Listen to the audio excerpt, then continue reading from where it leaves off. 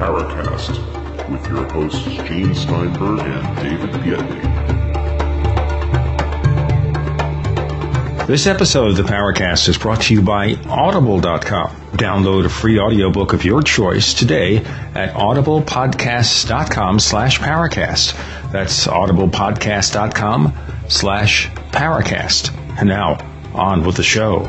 James Fox was here, I don't know, about a year or so ago, talking about his great documentary, Out of the Blue. And it was a 5th anniversary edition, which I have to tell you that David and I simply loved. Adore it. Yeah. He's been a busy bee since then. He was working with, well, I'll tell you what, rather than me tell what was going on, James, welcome aboard for your second appearance. We appreciate you coming back. But tell us, in the wake of the preparation of the first documentary, what happened then? Well, I'll give you a quick snapshot. And essentially what happened was I finished an earlier version of Out of the Blue in 2003, as you probably well know, sold it. It did fairly well. Just sold it to Universal, actually. Sci-Fi broadcast it. It got some decent coverage, relatively decent exposure. Never quite took off with the home video DVD sales. There's a number of reasons for that, but long story short, it didn't happen. Fast forward a couple of years, I get a letter from Universal saying that they're not going to renew their broadcast option, which I didn't expect them to do anyway. But it planted a seed to sort of revamp Out of the Blue and sort of new burst of energy to kind of do some of the things I always wanted to do with it, and I ran out of steam in 2003. So I made a list, 10 major items that I really wanted to focus in on, one of which was the why the governor did what he did in Arizona in 1997 by making a mockery out of his constituents. He dressed one of his aides up in the alien suit. Everyone knows the story on that. Mm-hmm. And then the 10th person, of course, was Clinton, because I know that President Bill Clinton had made inquiries, certainly according to a number of documents, as well as a book by Webb Hubbell called Friends in High Places, where he mentions two things that Clinton wanted answers to at the beginning of his administration was, one, are UFOs real, and second, who killed JFK?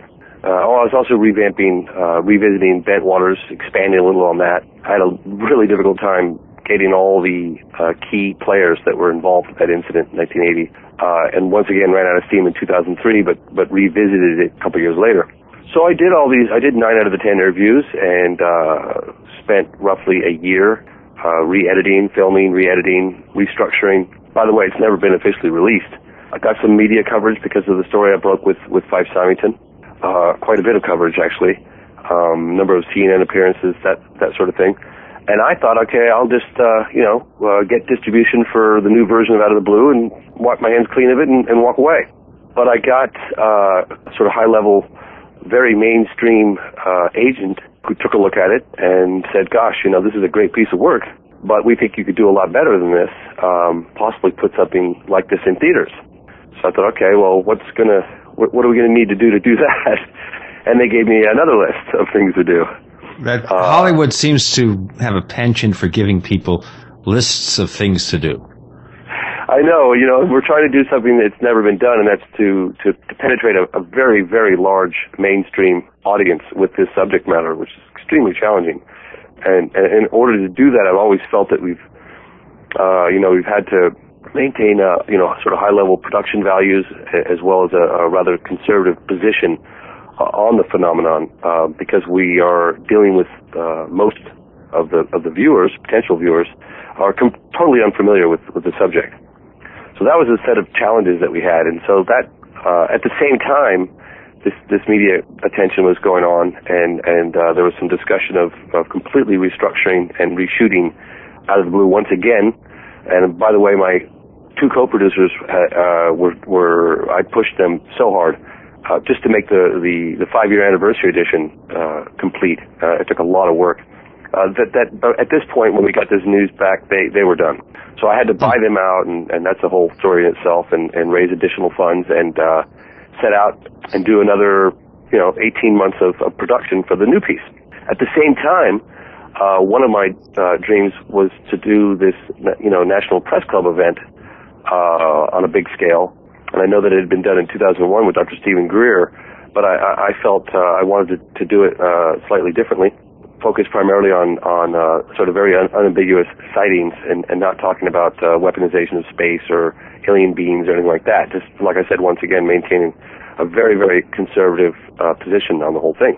Also a narrow focus, don't get into the side issues. Mm-hmm. So, we pulled that off. We did the National Press Club event, which got some reasonable coverage, national and international coverage. It went off quite well. And I thought of incorporating, because, it was amazing to have all those witnesses, and some of which we flew in from Iran. I mean, Jafari, and that took 3 months just to get a visa. Mm-hmm. And people from France and South America, a number of countries in South America, England, a few around the States. Anyway, I had them all together in Washington, D.C. for about 4 or 5 days. So I hired a camera crew, HD, with professional, audio guys, and I documented as much as I could one-on-one interviews as well as group interviews with all these people, because it was just a great opportunity, and I thought I wanted to make sure that we took advantage of it, as well as the event itself was documented in high def. So I took those elements and started to incorporate them into Out of the Blue. And tell me if I'm boring you guys to death with this. No, please continue. Everybody wants to know, James, and I know a number of our listeners have really been chomping at the bit to buy it.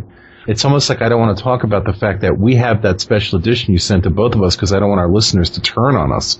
I know, and the frustrating thing is that I was contacted during that time, and still am being contacted by distributors for Out of the Blue. Mm-hmm. But I've had to turn them all down because my agent and a number of other people that I'm involved with, by the way, don't deal with the UFO subject matter at all, ever. Mm. So it's just the fact that we're in a whole new arena. I felt that I didn't want to jeopardize any potential chances of getting much bigger. And when I say big distribution, I mean putting it in theaters. So I had to hold out.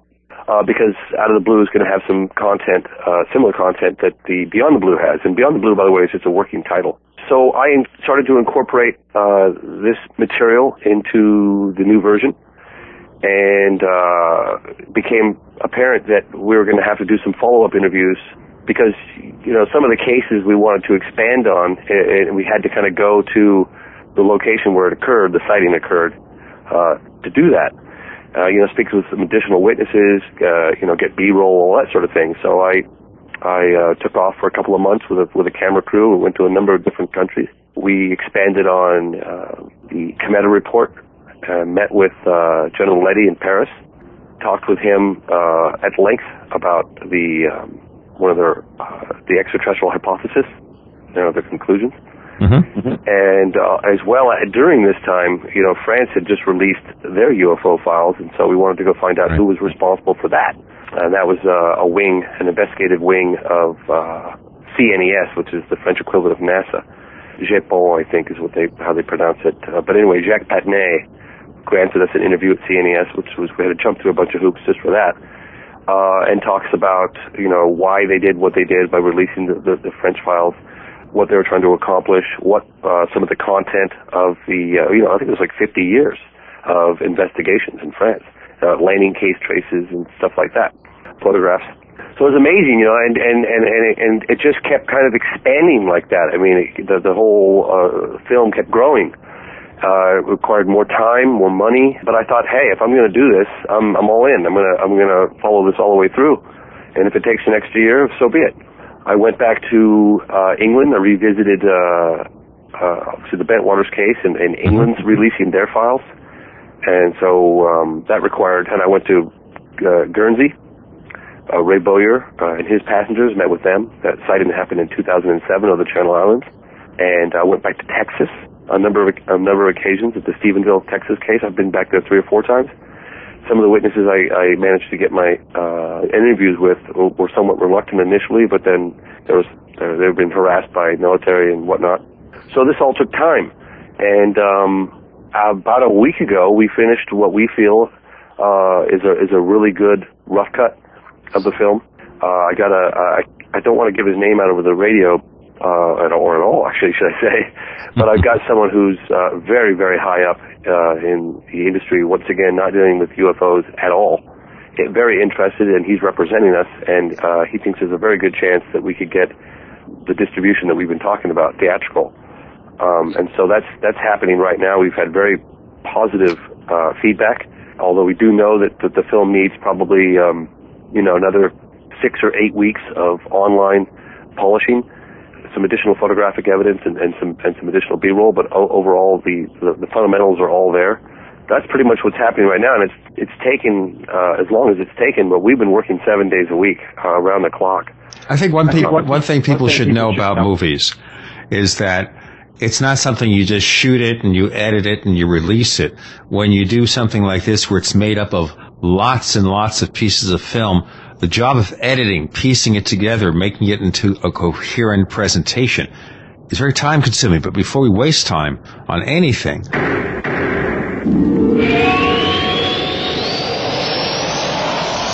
hey neighbors, as we said, this episode of the Paracast is being brought to you by Audible.com, and you can download a free audiobook of your choice. And you can select from over 40,000 audiobooks and lots more, featuring bestsellers about the paranormal, about UFOs, novels. You pick it, and when you get the book that you want, just download to your Apple iPod or over 400 other devices.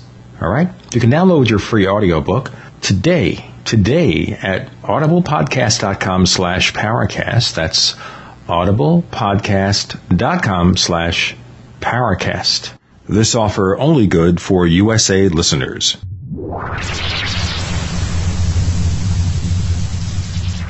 We want to hear from you. If you have a comment or question about the Paracast, send it to news@theparacast.com. That's news@theparacast.com. And don't forget to visit our forums where you can talk to fellow listeners and Gene and Data.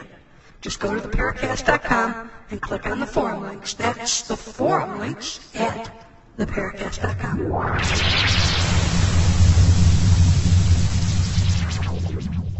We're talking to James Fox. He produced, of course, one of the producers of Out of the Blue, and this is what we're talking about now. I guess a sequel, a successor, an enhancement, what? I know. That's a good question. Or all of the above. That's why I kind of explained it from the get-go, because it's sort of the evolution of the whole thing. And people often ask me, well, how long did it take you to do this new film? And I'm like, well, really 10, 15 years, because the result of this production is 15 years of work. Some of the material in it is archived material that I shot in the 90s. People that are no longer with us. And so a lot of it, most of it is on HD with high, production levels or, quality. Mm-hmm. Good audio and that sort of thing, all shot on HD, 16:9 widescreen. But obviously the archive stuff is archive stuff, nothing I can do about that. And another thing is that I really had to sort of step back and put myself in the shoes of Joe Public, who's completely unfamiliar with the phenomenon, and address the issues. Because remember, we're not trying to create a body of work that's going to just preach to the choir, and address the issues that we felt were going to be raised in mainstream. Why the secrecy? How the secrecy? How do we know it's not all terrestrial activity? The flight characteristics. What differentiates a real bona fide UFO from, and I say UFO as a truly unidentified flying object which remains unidentified after being scrutinized and analysis, that sort of thing, from a conventional aircraft or a misidentification. So I address all those issues, and I worked with some of the best people. Richard Hall, we hired him to put a list of some of the most highly scrutinized video and photographic evidence. Stuff that obviously, the Rex Heflin and the Trinidad and the Paul Trent, McMinnville, Oregon stuff that's been scrutinized, vetted. Absolutely. And I figured that, the old argument that's always used. Well, why are there any high-res photographs ever taken? Well, actually there have been, and for quite some time. We got a hold of an archive interview with Dr. Jalen Hynek that was done in 79, sat in the archive, almost 30 years. And we got it out, and we had it transferred from the old format that it was on. There's a whole story behind that, and incorporated that, and we did a snapshot history of government policy, Air Force policy, when it changed, why it changed. Like I said, we're just trying to really make this palatable to a wide mainstream audience. And I think that I think we're almost there. Looking at the material that you assembled for the first film, and looking at it in retrospect, and now that you're doing this successor, replacement, whatever it might be, did you find some material that, maybe this isn't as strong as we thought originally, and it really can't be used? What is your sense about that? Absolutely. A lot of the cases that, almost all of them, not all of them, but most of the cases that I focus on and with Beyond the Blue, once again, knowing that if it does get a wide stream distribution or mainstream distribution on a big level, we're going to be under scrutiny. And so I weeded out any of the cases I felt were weak or susceptible to that would fall apart under closer scrutiny. I mean, I didn't want to take any chances with that. So most of the cases, for instance, have been looked into at the Condon Committee and the Cometa Group, and some of the really well-known, very unambiguous cases that have happened over the last 4, 5, 6 decades. And so those are the cases that we hone in on. James, in Out of the Blue, for me, one of the absolute smoking gun pieces of testimonial is from Gordon Cooper. In many ways, I think it is, it's one of those things where when people say, well, show us someone credible who's reported seeing a UFO on video, show us someone real. To hear the Gordon Cooper description of watching this craft land, that they were filming it, that he verifies that they captured real hard evidence, and the way he tells the story, and the time frame in which it happened, it's clear that it's not one of ours. And he makes that statement very strongly. So, is there a smoking gun testimonial like that in your new documentary that has the same kind of power to it? By the way, I restructured that and I put that in the piece. But it's important, I think, for the viewer to know that, the Capitol building being buzzed in 52 and General John Stanford coming out and giving the statements that he did back in 52. Mm-hmm. So when you hear the Gordon Cooper story out of context, and I'm talking about people that are unfamiliar with this case. Right. It seems incredible. I mean, almost unbelievably incredible.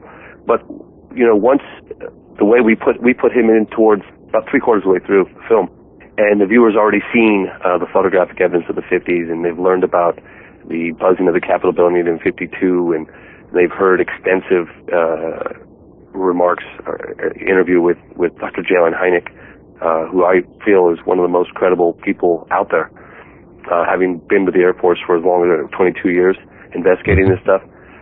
So once I think the viewer has seen all that evidence, I think that the Gordon Cooper is even stronger now than it ever was before, because, you've got the buzzing of the Capitol building, but then you've got also a landing case that happened. Yeah. Oh, it's just incredible. To answer your question, even if we did have, what is a smoking gun, because a lot of people, if we have multiple testimony along with photographic evidence that's been scientifically vetted, they'll say, well, that picture has to have been faked and these people must be lying, because if they weren't, it would mean that UFOs are real. And so I look at it more as a preponderance, the cumulative effect. Mm-hmm. And I know that a number of people that have seen this film, and I haven't shown it to any, I don't want to say UFO buffs, most of the people that I've been showing it to haven't had a clue about any of this stuff. And the remarks I've gotten from them is, my God, I can't believe this has been going on and we know about this. And I say, well, why? Is there any one particular case in the film that impresses you? And they say, well, not really. It's the cumulative effect. Right. These guys are unassailable witnesses, and the seriousness and their credibility factor is extremely impressive. And so I think that more than anything else is what's going to separate this film from the rest. Not a smoking gun then, but a smoking armory. Well, I wouldn't necessarily say that. I think that most of the cases are smoking gun. You've got visual, you've got radar, you've got some photographic, you've got landing case traces. We've got. I actually met with a mathematician and missile propulsion physicist, symbolicist, I guess you'd say, who for the first time breaks down the symbols that Peniston reportedly had taken. On Bentwaters, from the craft, From the craft, and that's truly amazing. I mean, it's absolutely amazing what this guy comes up with, the analysis that he does, and it's all from mathematics. I mean, one of the things they've always said is that if the only universal language is math. So that's, I'm not speaking from in the know myself, but that's what I've been told. So I thought, well, I could take it to a top mathematician in London, and it's remarkable. I mean, and some people have said, my God, I thought that was a smoking gun. Other people say, wow, that photograph that was in 1950, that's a smoking gun. Multiple witnesses, crystal clear and focused, broad daylight, points of reference.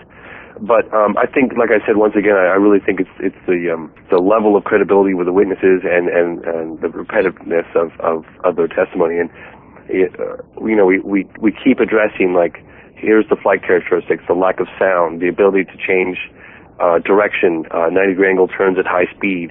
The witnesses from all walks of life, including military and civilian, talk about, had I blinked, it would have just thought it disappeared in place. I mean, the acceleration and all these flight characteristics is what we really keep hitting on over and over and over the decades. And we also touch as well briefly on Hudson Valley. Oh, really? Very large boomerang-shaped craft, yeah. I contacted Philip Imbrogno, who co-authored a book with Hynek about the case in the early 80s. Right. Yeah, actually, my girlfriend talked about, she came on the show and talked about the fact that she had seen those craft as well in Westchester back then. Yeah. So we got some great photographic evidence there. Philip Imbrogno provided me with a whole archive of material, which I had to carefully assemble. Yeah, so it's got a lot of really great stuff, I think. Well, James, let's go back to that analysis of the symbols that Peniston records seeing on the craft. So you teased us, but now you have to sort of tell us what sort of was. I'm gonna have to hold out on that one. Wait a minute. You've got to tell us. You have no choice. You must tell us. I'll give you an example. I'll give you an example of one. All right. He, as a mathematician, he said that. I said, well, God, what did a light flick on when you saw these? Was there any? And he said, yeah. He goes, I got the distinct impression within minutes of laying my eyes on a couple of these symbols that I had decoded them or deciphered them. He said, I can't say definitively that's the case, but the feeling I had within minutes was, yeah, this is what it's got to be, and one of which was the Fibonacci sequence, which is a sequence, I guess, that occurs in nature everywhere. So he sort of goes in a little bit to that. Really? Huh. Yeah. Anyway, yeah, so, but he says, I don't think they were trying to send us a message about the nature of the universe. He felt it was sort of an identification stamp on the craft. But it's rather interesting as a surveillance vehicle, and he talks about that and why he feels the way he does about it. Yeah, you've seen the symbols, right? Yeah, absolutely, because they're in the documentary. You've got the rendering of them on the craft, then also there's the section where Peniston is showing his little notebook, and he's written them out in there. Isn't that amazing?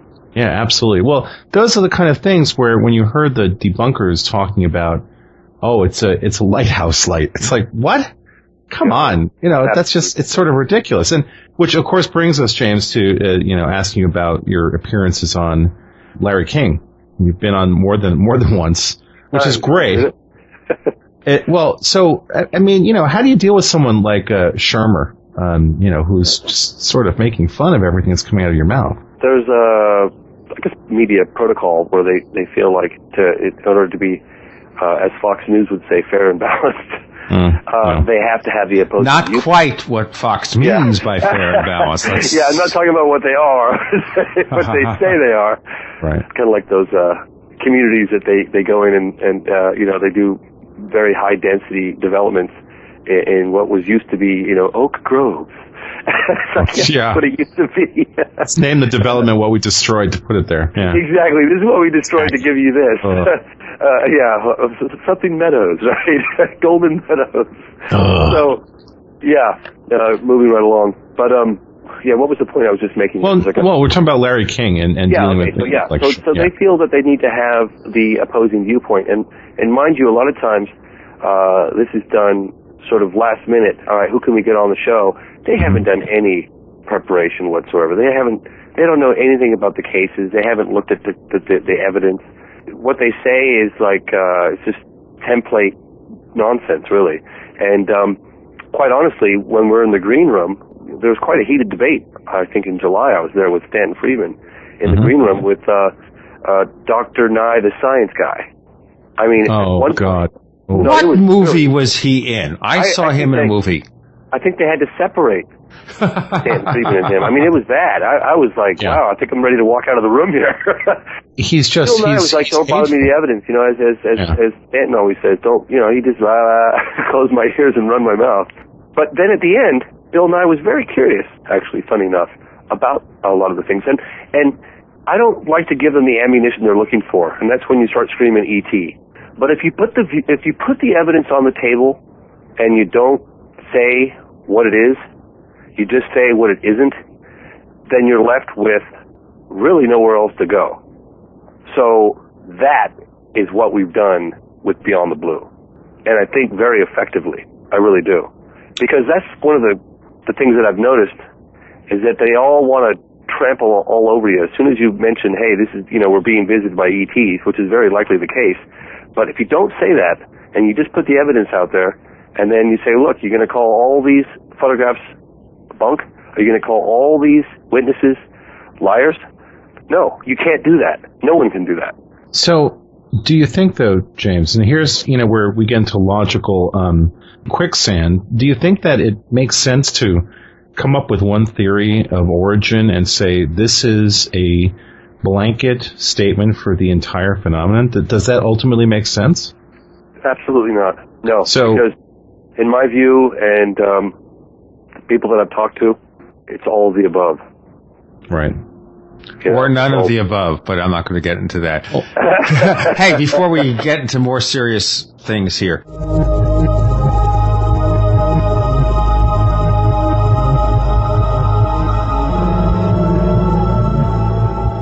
Hey neighbors, the easiest online meeting service, GoToMeeting, just got easier.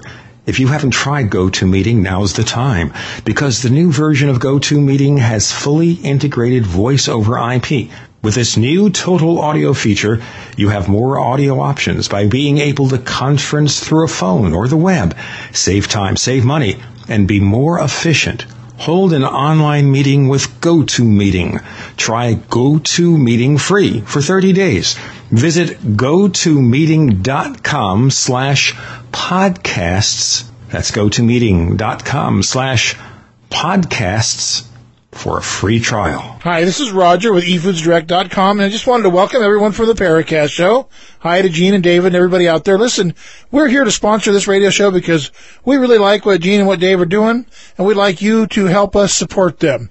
Now, we are a long-term storable food company. However, the foods that we produce are low-moisture foods. They're very, very high quality, and you can live on them every day. You can literally cut your grocery bill in half, or more than half, maybe as much as 60%, by buying bulk foods from eFoodsDirect.com. But right now, a recession/depression is on the way. We're advising people to sell the toys in the garage, hawk off the old jewelry you don't use, pour the money into food supplies before it's too late. I'm telling you, it could be too late. We also can provide water filtration, other needs. Call eFoodsDirect.com and let us continue to support Gene and David here. 800-715-4380, 800-715-4380, or go to eFoodsDirect.com. That's eFoodsDirect.com, 1-800-715-4380.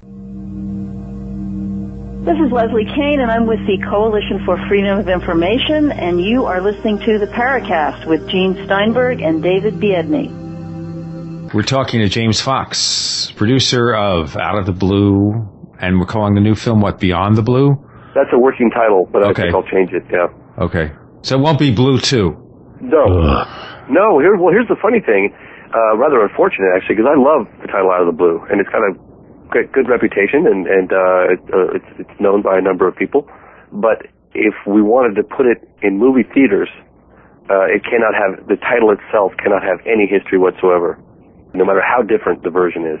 So that's why I had to change the title. So now, wait a minute, James. It sort of sounds like this is an extended version of Out of the Blue. I think people are assuming it's an entirely new movie. So what's the ratio of new to probably new stuff? Probably 80%. Okay, all right. It's pretty doggone different. Okay, yeah, but it does deal with a couple similar cases, Phoenix and Bentwaters, but expanded on both. Like I reshot a whole slew of new witnesses for Phoenix, a whole bunch of new material for Phoenix, documents. I'm trying to get some additional interviews as we speak, which if I get them, it's going to make big news. I'm working on it. I'm getting close. Hasn't happened yet. I'm also working on footage. I've located one possible source.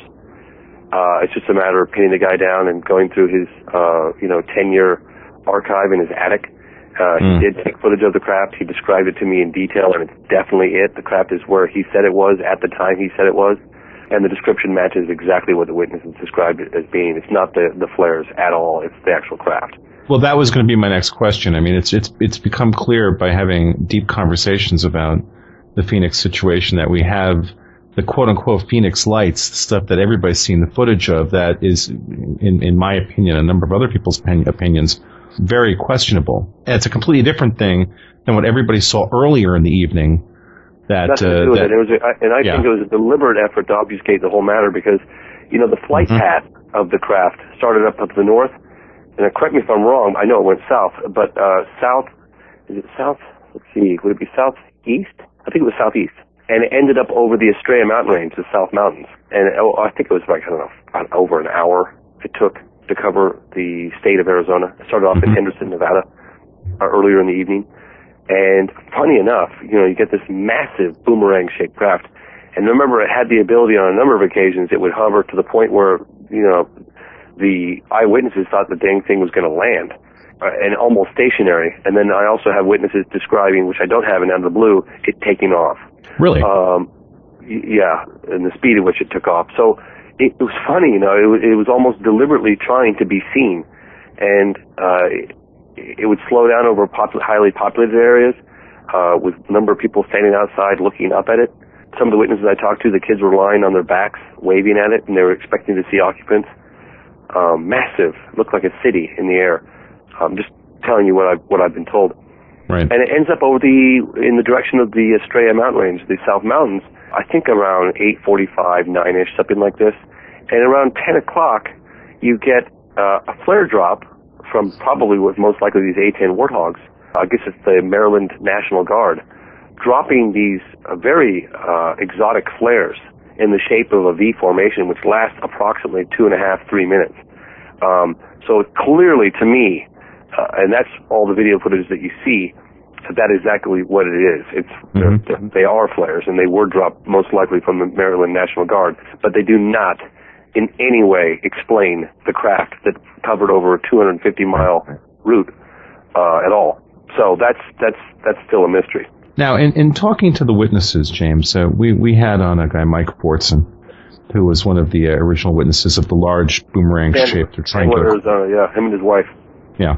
Now, I seem to remember Mike telling us that there was an emotional component to the sighting, that, beyond just being shocked by what they were seeing, that they almost sensed having a kind of an emotional sensation that they found to be unusual, almost like a sense of empathy. Very calming. Yeah. I talked to these hospice workers, and it was about 8 o'clock, March 13th, and they were right at the foothill of I think it was the name of the mountain range right there in Phoenix. I'll think of it in a second.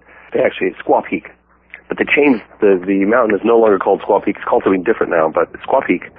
And all right, it's named after someone who died in Iraq. Okay. All right. Okay. It's an Indian name, and I can't even begin to pronounce it. Gotcha. Okay. So, in any case, the governor, Fife Symington, right around 8 o'clock, right-ish, saw it and described it to me, and it was the craft over Squaw Peak. And fast forward, 8 months, I'm interviewing a number of new witnesses, hospice workers, and they said they were all outside having tea, discussing the prognosis of the patient. And all of a sudden they looked up, and it was like the sky blacked out. I mean, this massive craft flew very slowly and silently right over their heads. I said, my God, well, didn't you guys run in, grab a camera, or do anything, or chase after it, or go up on the roof? They said, no, we didn't. We just continued having a cup of tea. We all looked at it completely with our mouths dropped. It passed overhead. It took a few minutes, and then we carried on. I said, what? I mean, I couldn't imagine that 15 people would sit there and watch this thing pass over the head and not do anything about it. You know what I mean? Yeah. Yeah. And most of the witnesses, basically, I mean, obviously it rocked people to the core, but, I guess it's, I'm only speculating, but I'm assuming it's just they have no place to put it. No place to process, don't know how to process it, what they saw. Well, I think for a lot of people, James, they're afraid that if they run inside to get the camera and come back out, it'll be gone. I heard that too, but I also heard from people saying, look, it was so huge, had I taken a photograph of it, it would be like me taking a photograph of your T-shirt from 2 inches away. Yeah. Yeah, so, plus it's at night, so how do you, it's this whole idea, and people sort of forget about this, that, it's hard to shoot something, for example, at night, spontaneously, and have it actually resolve.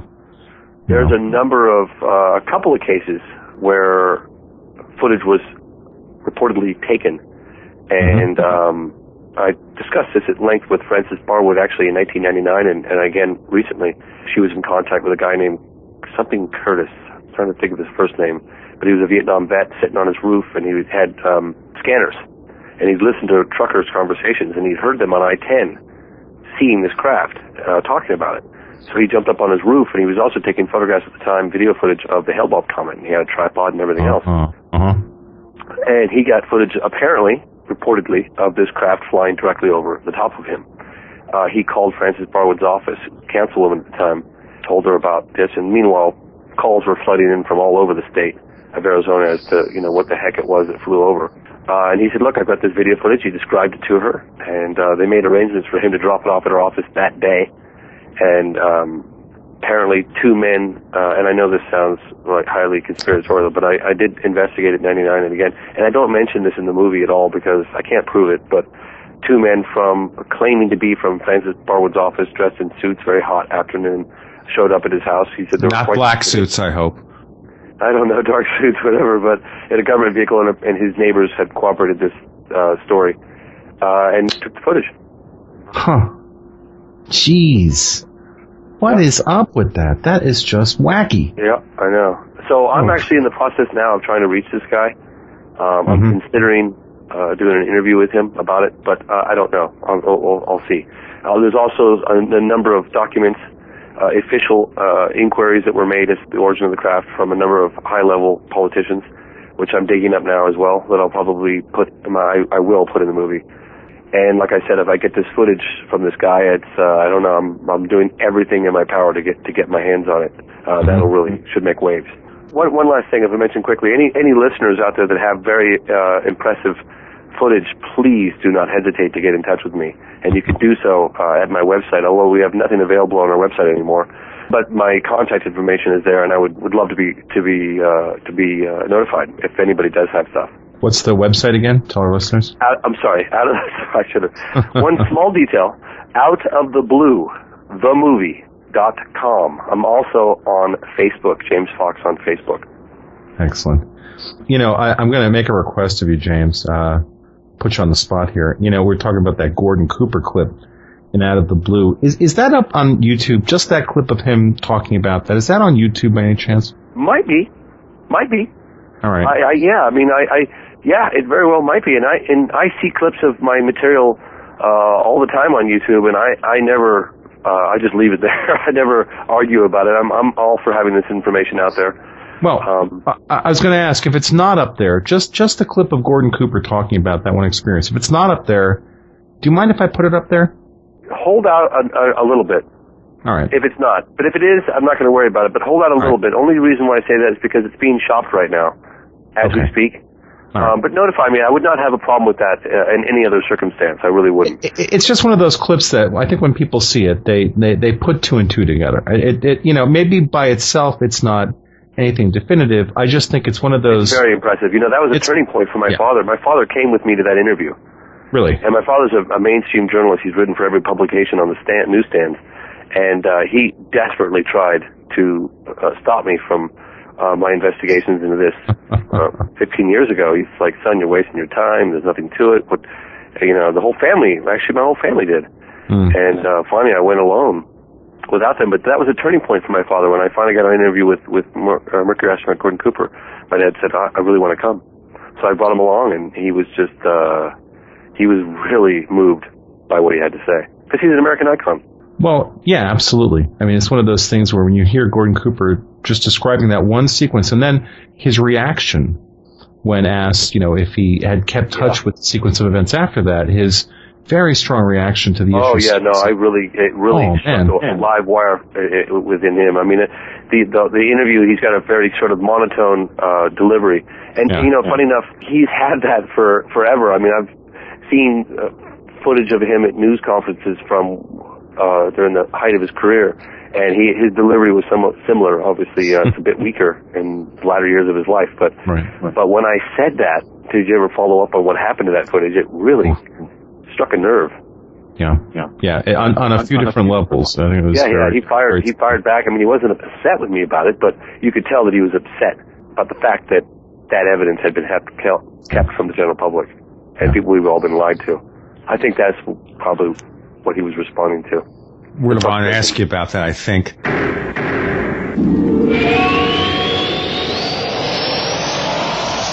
Fate magazine is proud to be celebrating its 60th anniversary and its 700th issue. That's 60 years of bringing you true reports of the strange and unknown.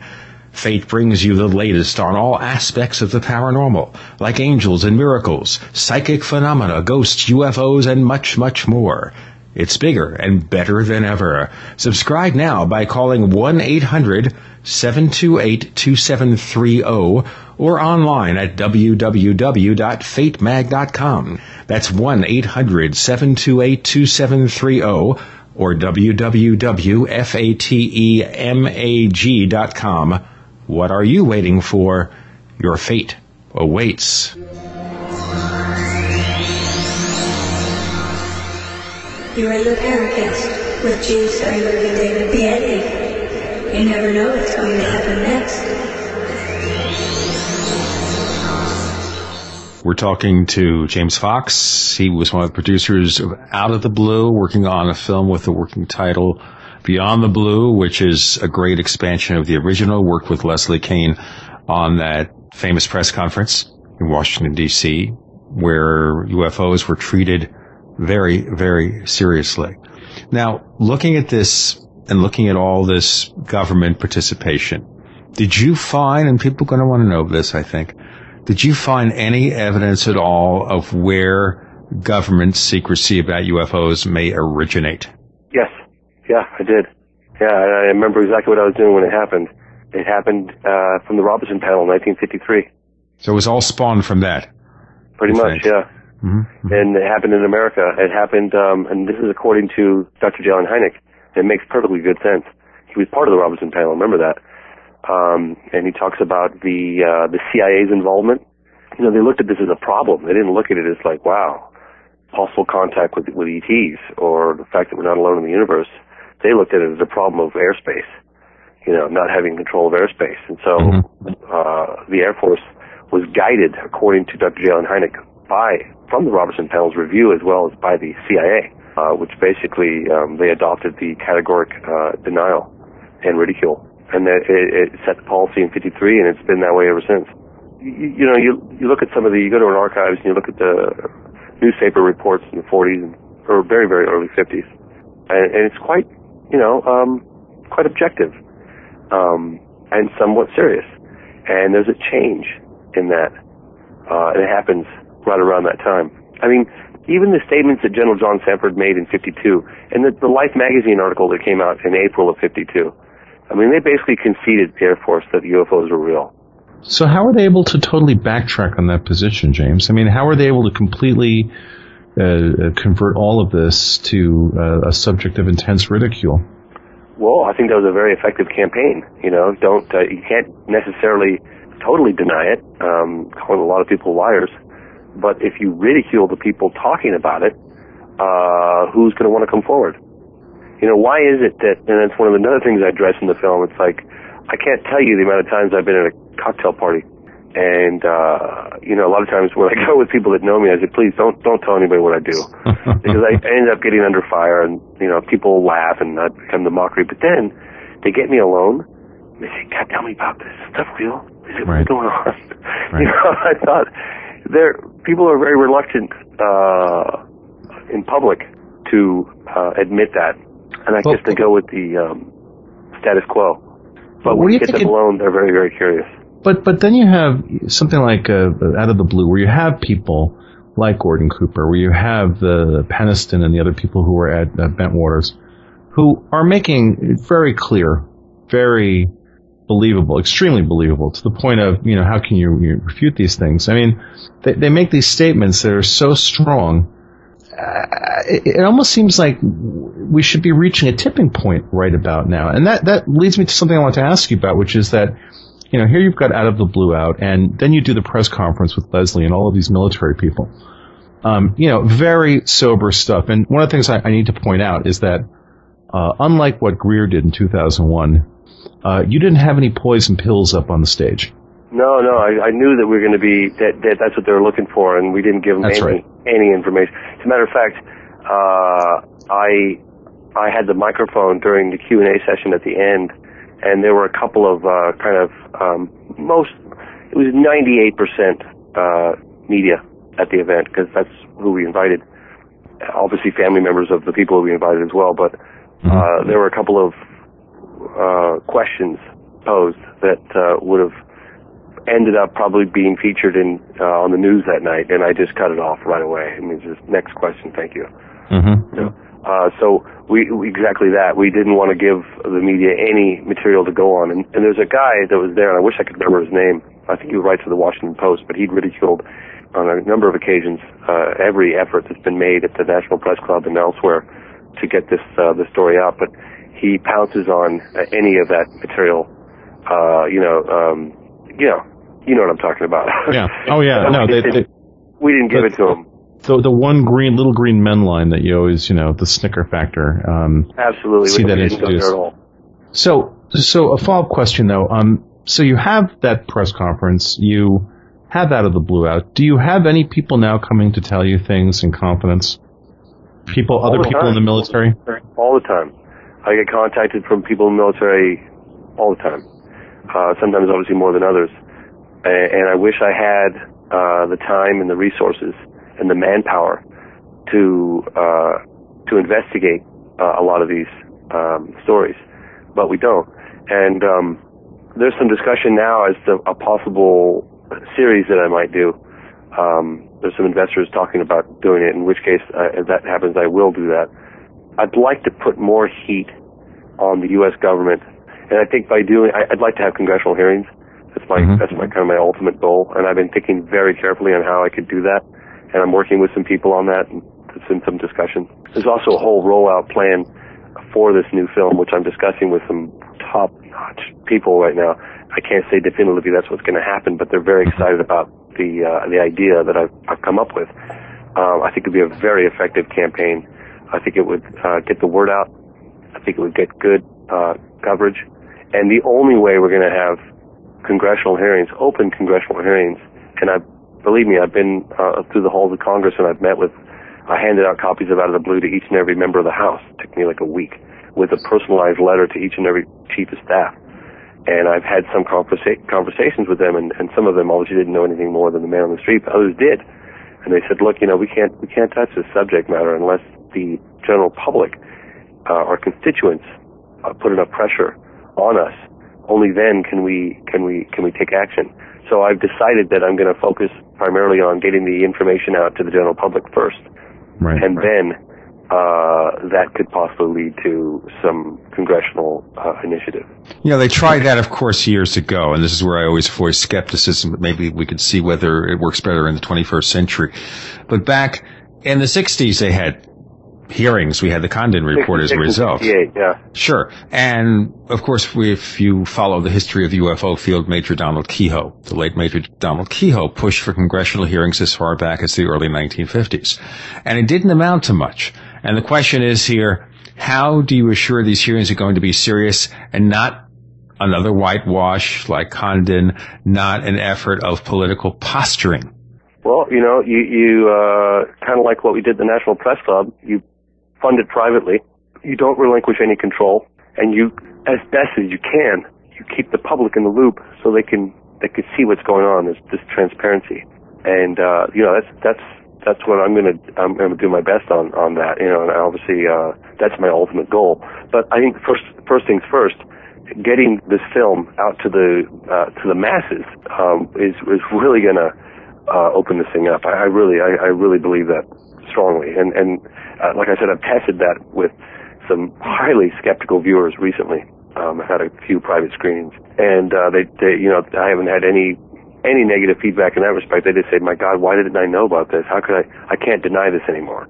Do you think that, and this might be kind of a silly question, James, but given that there, we are going to see a major change of administration next year, there's I think a sentiment, certainly, there are people like Stephen Bassett who I think are unrealistic in their sentiment that an Obama administration is going to somehow blow the doors open for disclosure in the spring.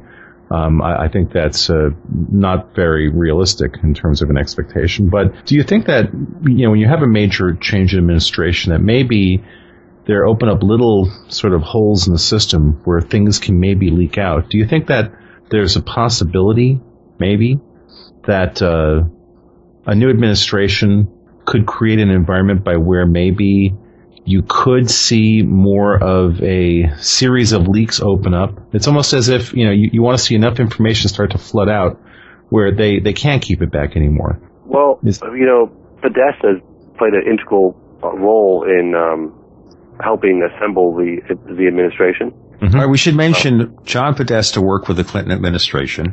He was former chief of staff with Bill Clinton, and he also has pushed, and he's featured in Out of the Blue. He has a small clip at the end saying that it's time. Okay, so have we asked him that since he started working for the president-elect? So here's the latest. I can't give it all to you, but I'll give some of it to you. Some people quite close to him have contacted me about a movement that's happening. I have not been totally invited or included on this, but my contacts have, and they're doing it through me with a couple people. So there is some things they alluded to that's what's happening. But I will see, and I know that Podesta is an advocate of opening this thing up. He's not screaming from the hilltops ET, but he's saying, that the public's got a right to know. I know that he's made inquiries during, his time with Clinton. I know that Clinton has. And I know that Clinton also knows about what's been going on a little bit with us, because he's friends with Governor Symington. And they've met a couple of times and discussed what's been happening. So, but obviously with his wife doing what she's doing, it's, I don't blame him for being, reluctant to getting involved. Well, yeah, it's a hot potato. It's especially a hot potato. We got to keep taking it back to the public. The public needs to know, what's out there and see the evidence. And I think that once that happens, I think the whole process will be a lot easier.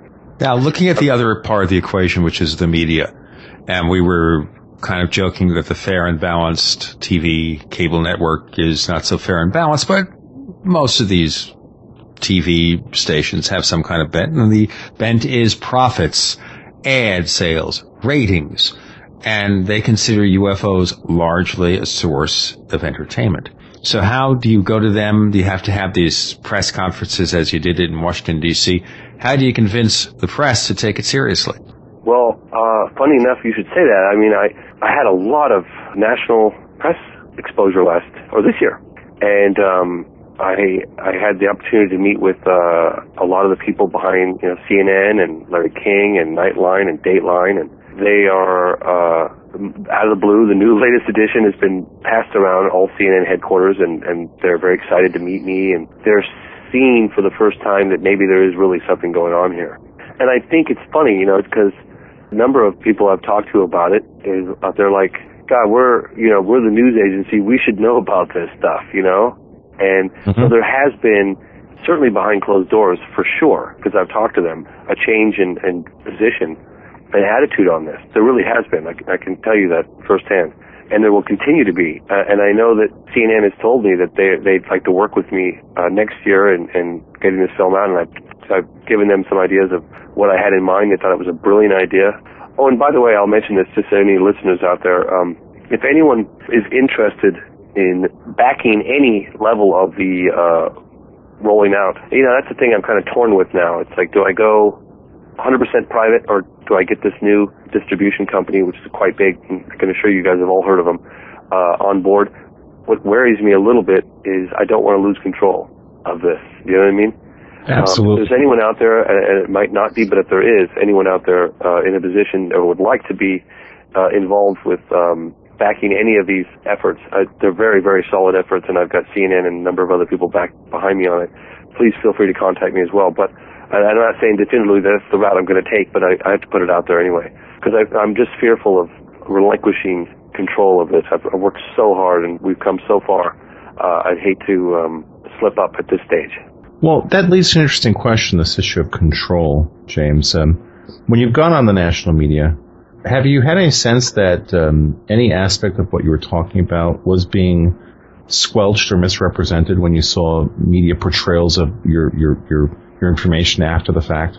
Well, I like doing the live stuff because it's kind of difficult, but, well, wasn't terribly pleased with the History Channel's, UFO hunters. I guess I wasn't too surprised, but I just thought that was just a lot of fluff and filler and really inconclusive. And I feel like, but have I had, yes, in the past I fully have. In the last year or two, a lot less so. A lot less so. Definitely a lot less so. It's funny you brought up the UFO hunter stuff. I don't have all the paid channels anymore on my cable TV. I turned a lot of that stuff off last year. Yeah, no, and that's probably a better thing for your mental health. But I did actually manage to catch the episode they did looking at the Corona, the alleged Corona site, and they found this melted piece of polyethylene, and there was this thing that they looked at this thing and, well, gee, it's pure polyethylene, and that didn't exist in that form in 1947.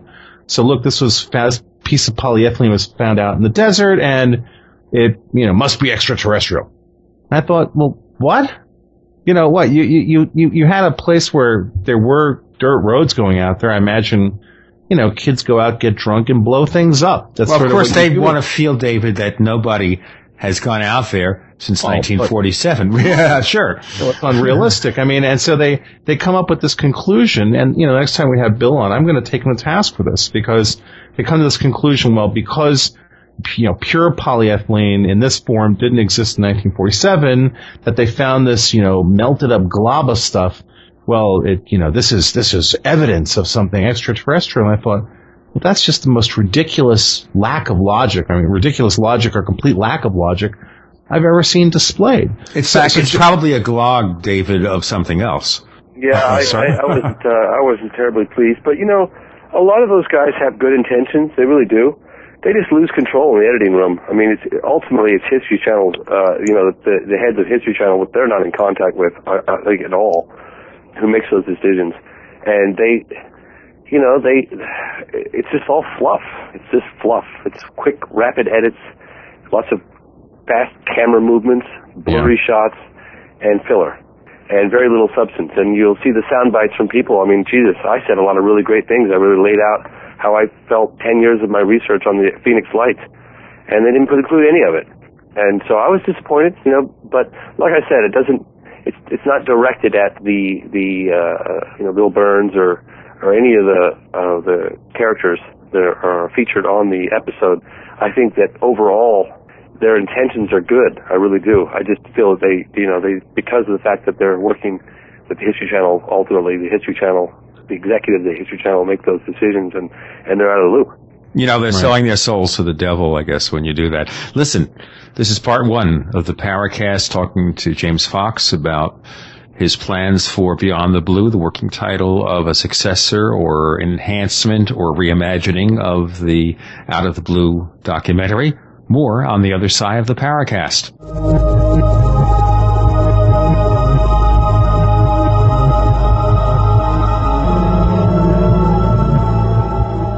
Ray Perkins, a reclusive veteran burned out from the Gulf War, lives tortured by relentless, perplexing nightmares. Nightmares of a horrific battle in deep space and of a mysterious woman suffering in agony for her devastated world. A woman not yet born, calling across centuries to him. Then, a coincidence leads him to his destiny, his chance to alter the universe. Attack of the Rockoids. The former fiction editor for Star Wars and Indiana Jones, Robert Simpson, writes, The soul of the novel Attack of the Rockoids lies in its heart and passion for building a convincing tale of a love that spans the galaxy. A thrilling story. Attack of the Rockoids is available now. Read a sample chapter and get a special discount off of the cover price at our website, rockoids.com. That's ROCKOIDS.com. Attack of the Rockoids, a novel in the grand science fiction tradition. Welcome back to the Paracast with Gene Steinberg and David Biedny. James Fox working on Beyond the Blue, or at least that's the working title to the successor enhancement reimagining of his great Out of the Blue UFO documentary. It's going to be called Mo Betta Blue. Mo Betta. we actually wanted to call it What the F Was That? Oh my God! No, I think there's some guy in Illinois who thinks he's still governor who's been abusing that word. We can never use it anymore. What the bleep was that? Yeah, what was Fitzgerald saying? And it wasn't bleeped out. Let's put it that way. Well, there was one TV station which I won't mention, which basically segued all the people saying, and he said mother bleeping and bleeping, and soon it became this morass of bleeping journalists. It was really funny, actually. I just saw a clip, and I'm sure you're well aware of it, of George Bush having a shoe hurled at him. Oh, I love that clip. Yeah, really, I just saw it for the first time. I'd heard about it, but I could see Saturday Night Live hitting this. I have to say, there are not that many things that have come out of that man's mouth that I've laughed at, but he said I could tell you from about my perspective it was a size 10. It was quite funny. I'm sorry, but it was really No, that's okay. Well, you know what? God bless the internet and things like After Effects, James. That clip, people already rotoed out the shoe, put in a snowball. The guy missed both times. My God. I know. You'd think you'd get him at least once. And of course, now that guy is in Guantanamo Bay. He's going to be, yeah, right. Then there'll be the one with Barry Bonds throwing it at him. David, are you working on that right now, as a matter of fact? Yeah. After Effects is tracking right now. Good laugh on that one. So, James, let me ask you something. You've been very objective about all of this, and you've gone to lengths to be extremely objective, very rational about all this stuff. But certainly in talking to all these people and in immersing yourself in this as long as you have, you've come to some perhaps personal, I won't say conclusions, because that would indicate that you've reached some understanding of what's going on. What would you say, if we want to put you on the spot here, what would you say is one of the weirder things that you've thought about regarding all of this that maybe doesn't come through in your documentary work? So from the personal side now, because when we talk about this, there's always this underlying thread of this weird component to all of this. Some people call it high strangeness. Some of us just call it weirdness. You're on the Paracast. It's a place where, you can say some things that are a little out there. So in all of the discussions you've had with people and, you've immersed yourself so deeply in this, what would be a personal feeling about this whole topic that might not come through on your documentaries? Well, I've had to ask myself this on a number of occasions. What I've kind of boiled it down to is very simple, and I'll expand on your question in just a second, but I put this, say this first. I've determined that it's either all terrestrial activity or it isn't. And of course, I'm feeling that it's not all related to terrestrial activity. But one of the things that puzzles me is, why is it that these craft are obviously under intelligent control? There's no arguing that. But why is it that they don't make themselves apparently known? I mean, it wouldn't take a whole lot. They could do it over a Super Bowl or 4th of July parade, broad daylight, that sort of thing. Right. So I'm puzzled why they perform some things and not others. It's strange. It's like their behavior is elusive too. Not always, but most of the time.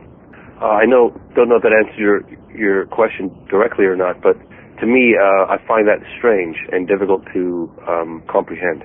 Well, I'll give you an example. We talk about the Phoenix episode. You talk about this huge craft, and you pointed out that it's almost as if this thing wanted to be seen, right? Yeah. So let's assume for a moment. Who a select few? Because if it really wanted to be seen, it would have gone over broad daylight, high noon. Right. Yeah, but remember, at the same... Well, no, it's just that a lot of every one of the witnesses from all over, they all say, had I not looked up, I wouldn't have even known it was there.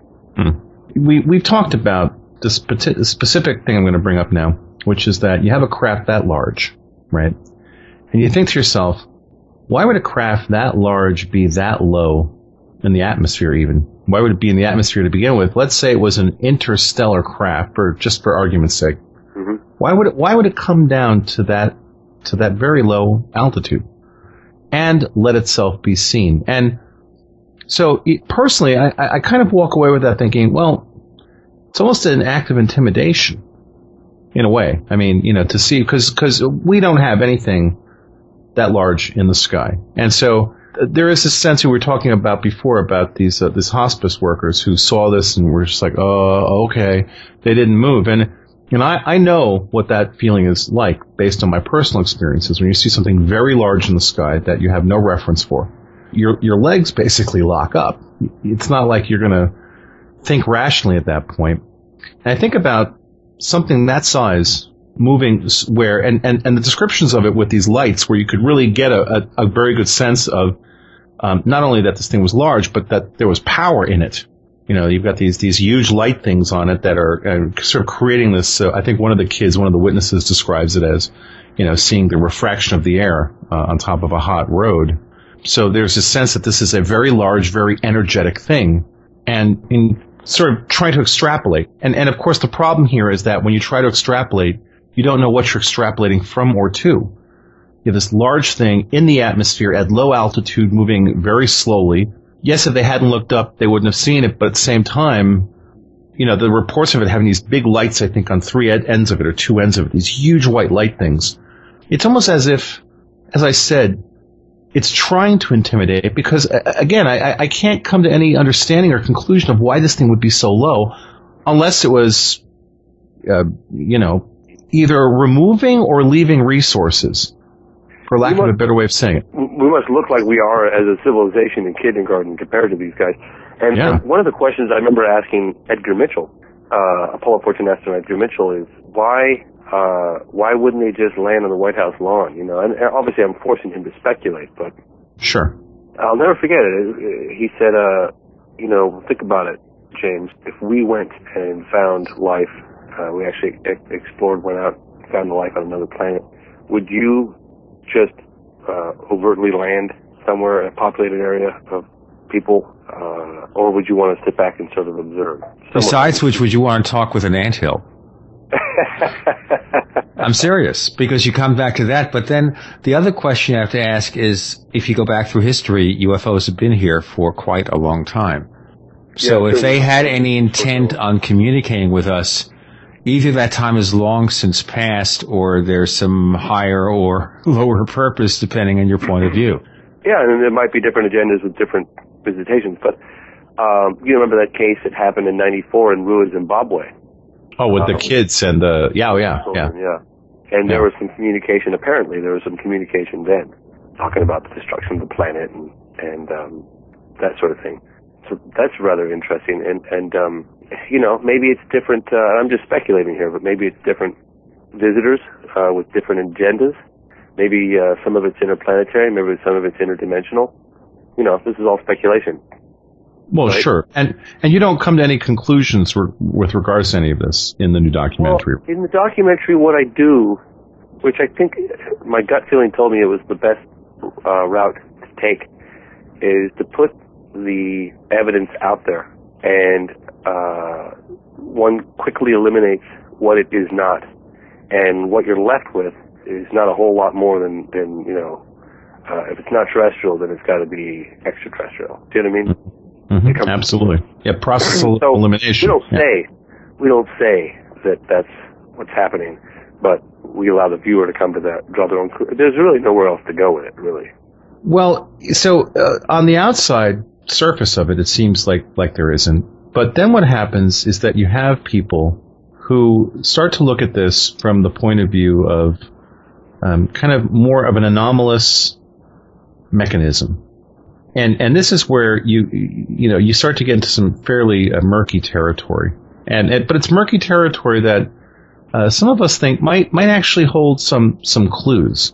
Because I think that one of the things that's very important, and I was talking about this with someone the other day, is that what we really have here are, these anomalous phenomena that seem to offer us clues about how things work. And, it's funny because here you are, you've devoted so much of your life now to this topic of UFOs. And, certainly it's a big enough topic with enough history to sort of get engrossed in and lose sight of all of the other weird stuff that goes on where at times there seems like there's overlap with the UFO topic. Things where there have been some cases, for example, UFO cases, where when we had Jerry Clark on recently, a fabulous UFO historian, UFO Encyclopedia, great book, and we talked with him about the Pescagoula. I always get the pronunciation of that place wrong, but we had these two guys who were out fishing, and this craft comes down, and these big metal robot things come out. Where one of the things that Jerry Clark confirmed for us is that there is no equivalent to what these two guys witnessed in any of the other UFO lore that exists. It's almost like this was a sort of a one-off kind of a situation. And as you start to dig into the history of this, especially on an international level, you find, like in Venezuela in the 50s, there was this wave of these little hairy, violent creatures that literally attacked people. I think in Petare, in Caracas, they attacked a couple of guys. And so it's very hard to try to nail down, even, we talk about these different, the morphology of the craft. There are all these different shapes of craft. There are all these different types of beings that are reported. One starts to sort of dig and say, well, is it that we're being visited by, let's say, a large variety, a large representation of different types of being, or is this actually conforming itself, whatever this phenomenon is it conforming itself to our expectations, our cultural expectations? Do you think that people have the ability, because you were talking before, James, about, the fact that with like UFO hunters, where everything gets sort of distilled down to the lowest common denominator, is it that we're always going to hit this wall where, in order to make this topic palatable for a wide audience, you have to try to boil it down to sort of very simplistic concepts? Or is perhaps the answer more esoteric and therefore harder to present in a mainstream fashion? Well, obviously, once again, this is speculation, but it seems like, eyewitness accounts of these craft, they don't have they've never been prepared, educated in any way on how to deal with or process what they're seeing. Mm-hmm. And I'm just my personal opinion. I could be dead wrong, but they quickly want to categorize it or pigeonhole it in anything they can comprehend or relate it to. And in most cases, it just can't be done. And over the centuries, quite possibly one of the reasons why, I'm just once again speculating, people are doing just that, and that could be a reflection of the times and what they know. Ships, floating ships, that sort of thing, back before there were airplanes, or you even see some of the descriptions of the saucers, slightly more ornate than others, usually always a disc. So maybe that has something to do with it. But once again, I am speculating, so. Okay, speculation's always good for the soul.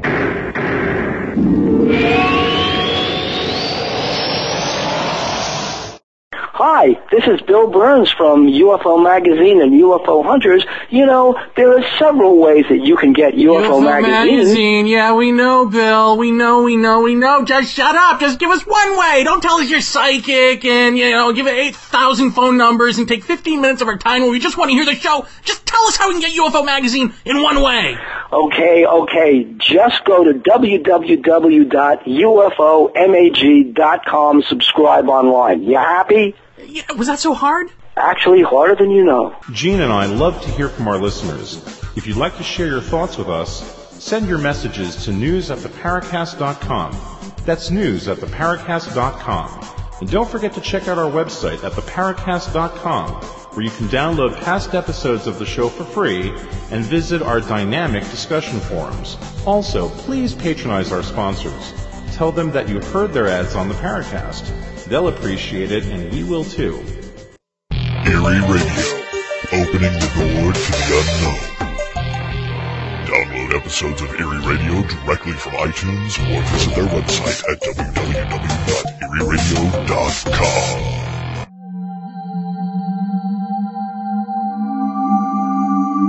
You've entered another dimension. You've entered the Paracast.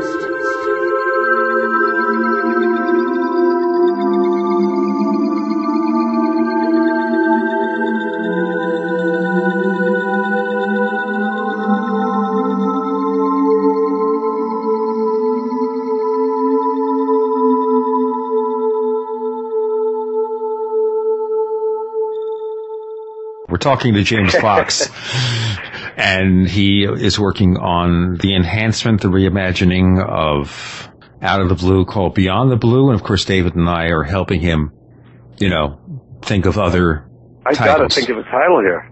There's a movie, it was a movie a long, long time ago called Don't Worry, We'll Think of a Title, which I think came and went real fast. Oh, yeah. Really? Yeah. So, funny enough, we've been trying to come up with a title for a while.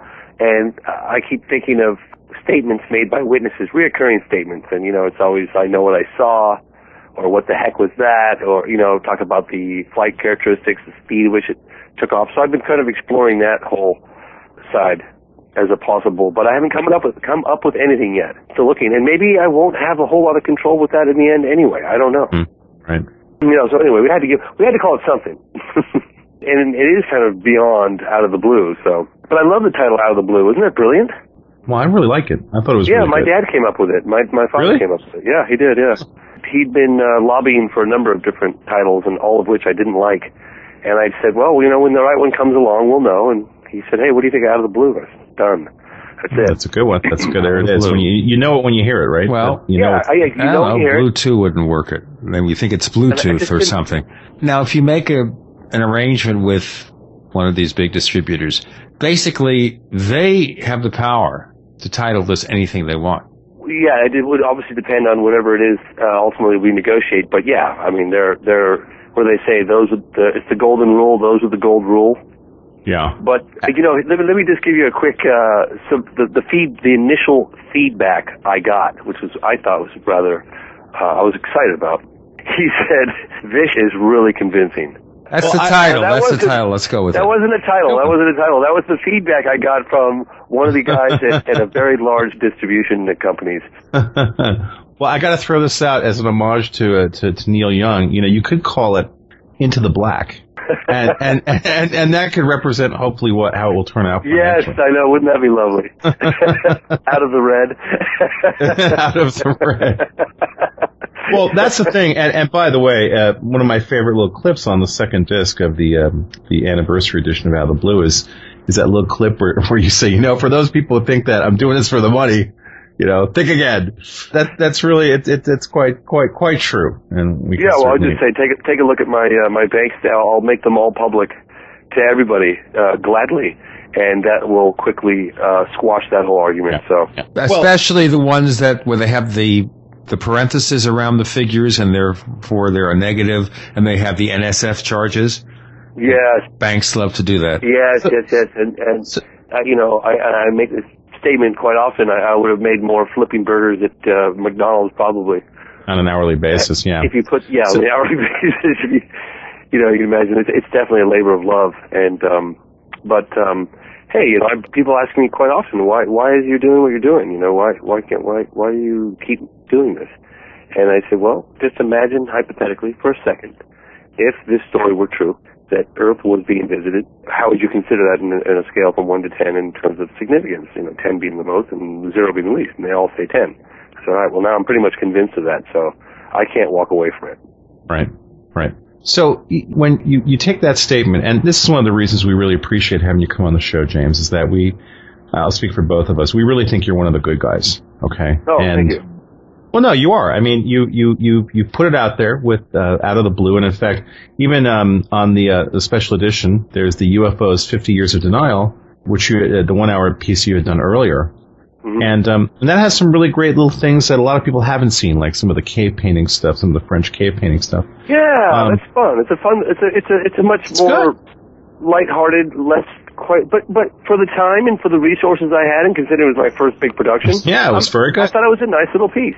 And you should be proud of it. Oh, thank you. So here's the thing, and I think we think of you as someone who is a comrade in this. And so one of the things about the Paracast is that we've gotten the reputation at this point. We've earned it, I might say, of taking people who we feel are doing a disservice to the field and taking them to task, asking them hard questions. There is a good amount of noise around this sandbox. That's an understatement, but yes. Well, so how do you? And again, to put you on the spot here, I mean, how do you feel about people who come in and spin yarns and just throw stuff out there that's just so ridiculous that any thinking person looks at it and goes, "Well, this is just nonsense." We've been attacked for taking some of those people to task because we feel passionately about this. So how do you feel about some of these people?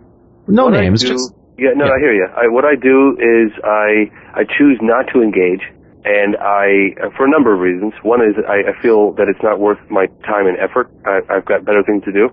Right. And secondly, I don't wish to any ill upon them. I don't want to be associated with what they're doing in any way, shape, or form. And I just choose, like I said, I just choose not to even to go there at all. Yeah. If that makes any sense at all. You have more willpower than we do. Yeah. No, I just have this. I've got my hands full as it is, and I just try not to get involved. And and it's funny. I hear exactly what you guys are saying. Well, you guys are much more in the trenches than I am. I would say on a daily basis. I spend a lot of my time dealing with military people and stuff that don't generally find themselves dealing with media on a daily basis or often. And quietly editing away in the editing room, and then I do my little media appearances whenever, there's something to be reported. And other than that, I kind of keep to myself, really. I have a handful of people that I deal with, Leslie being one of them, and I don't even engage in that, and I've seen bad things written about me on the internet, and Mr. Fox is doing a lot more harm than good. And really, how's that? I don't even read beyond that sentence. Huh. I don't even I don't acknowledge it. And I've even had people write me nasty emails, and I say, hey, I really appreciate your opinion, and you're entitled to it. I disagree, but I wish you all the best for what you're doing, and thank you very much for taking the time to contact me. Goodbye. I can't. It's hard to understand how someone could, look at, watch out of the blue and find some. I have a difficult time doing, I've been attacked. I've been attacked a number of times, and I just choose not to take it personally. I know that my intentions are good. I know that I'm not perfect. I know that I make mistakes, but I do try, and I do appreciate your recognition with that. I'm far from perfect. My God, the more I look into this, the more I realize how much I don't know. I feel comfortable talking about the things that I do know, and that's pretty much it. Well, it's one way, of course, to keep yourself out of trouble. You see, we don't see any limits because we have a lot of interests, and we find that there are charlatans in every area. Oh, yeah. And so what do? Of course, we go after the charlatans because it's a hard job. Someone's got to do it. Exactly. That's right. You're on the right wavelength. Someone has to do it. Yeah, someone has to do it. No doubt about it. And we realized, I think, early on that if we don't do it, we're just going to be like the people that we don't like in this business, the people we hate. I'll tell you, behind the scenes, I have gone to great lengths to avoid interaction, contact, association with a number of these characters. And believe me, I recognize that. I don't think for a minute that I don't. But I choose not to engage publicly because I don't want to get involved with a mudslinging match. I've got better things to do with my time. You know what I mean? That's a really good stance to take. I wish we could be more like that. No, you don't. Well, no, but, for certain things, look, for certain people who, and the problem here, of course, being that there is no process of vetting people. Next week, we're going to have on someone who we haven't announced yet, but one of the things about this person, and it's funny, and James, you're someone who's doing hard research, so you well know that when someone gets on their website or on the air and starts claiming about being covered, let's say, I've been written up in the New York Times. It's like, well, gee, it's not that hard to go to the New York Times website and search their entire database of everything they've ever published to verify such things. And it's amazing how, for so many people involved in this particular sandbox, there really is often no attempt to research anything about someone. People are given such a wide berth, you're a self-proclaimed expert. Sure, come on and talk. And in that sense, I think, you've done exactly the right thing. And for example, when you did the press conference, like I said, you didn't have any poison pills in there. You basically present it in a way. And by the way, I'll say that now. I'll tell you that in that 1 hour UFOs 50 Years of Denial, there are a couple of people that show up in there that are poison pills. Yep. And you know what I'm talking about. We don't need to mention names here, but clearly. And in out of the blue, there were a couple in the earlier version which I cut out totally. All right, so we have and there even are some left over in the newer version. But I can assure you, in the latest version I've got, I was extremely diligent about this, and I've gotten better and better as time's progressed. But I've definitely slipped up myself. Well, you see, that's been the problem with the media, is they don't know how to separate the poison pills from the non-poison pills, and it may be partly because they don't care.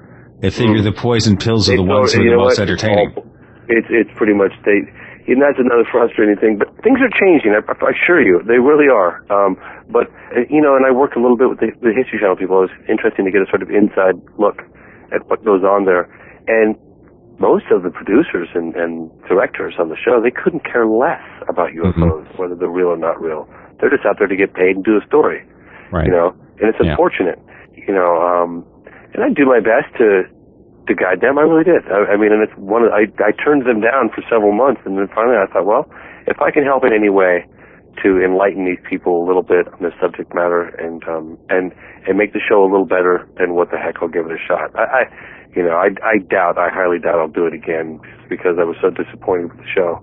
I think I'm going to be on another show with them because I did 2 episodes, and I don't even think I'm going to watch the next one. A fast question here, because we know that you're going to have to leave us shortly, and that is, what do you plan to do once the film is out? It's all done. You're going to have another sequel, or are you going to get a day job? Oh, right. I know. Well, I do other films. I'm working on a film right now for PBS called The Good Fight. It's about an American hero, conservationist, who helped save the Grand Canyon from dams, as well as trying to preserve 50% of the remaining giant sequoias, some of the oldest and tallest trees left on the planet.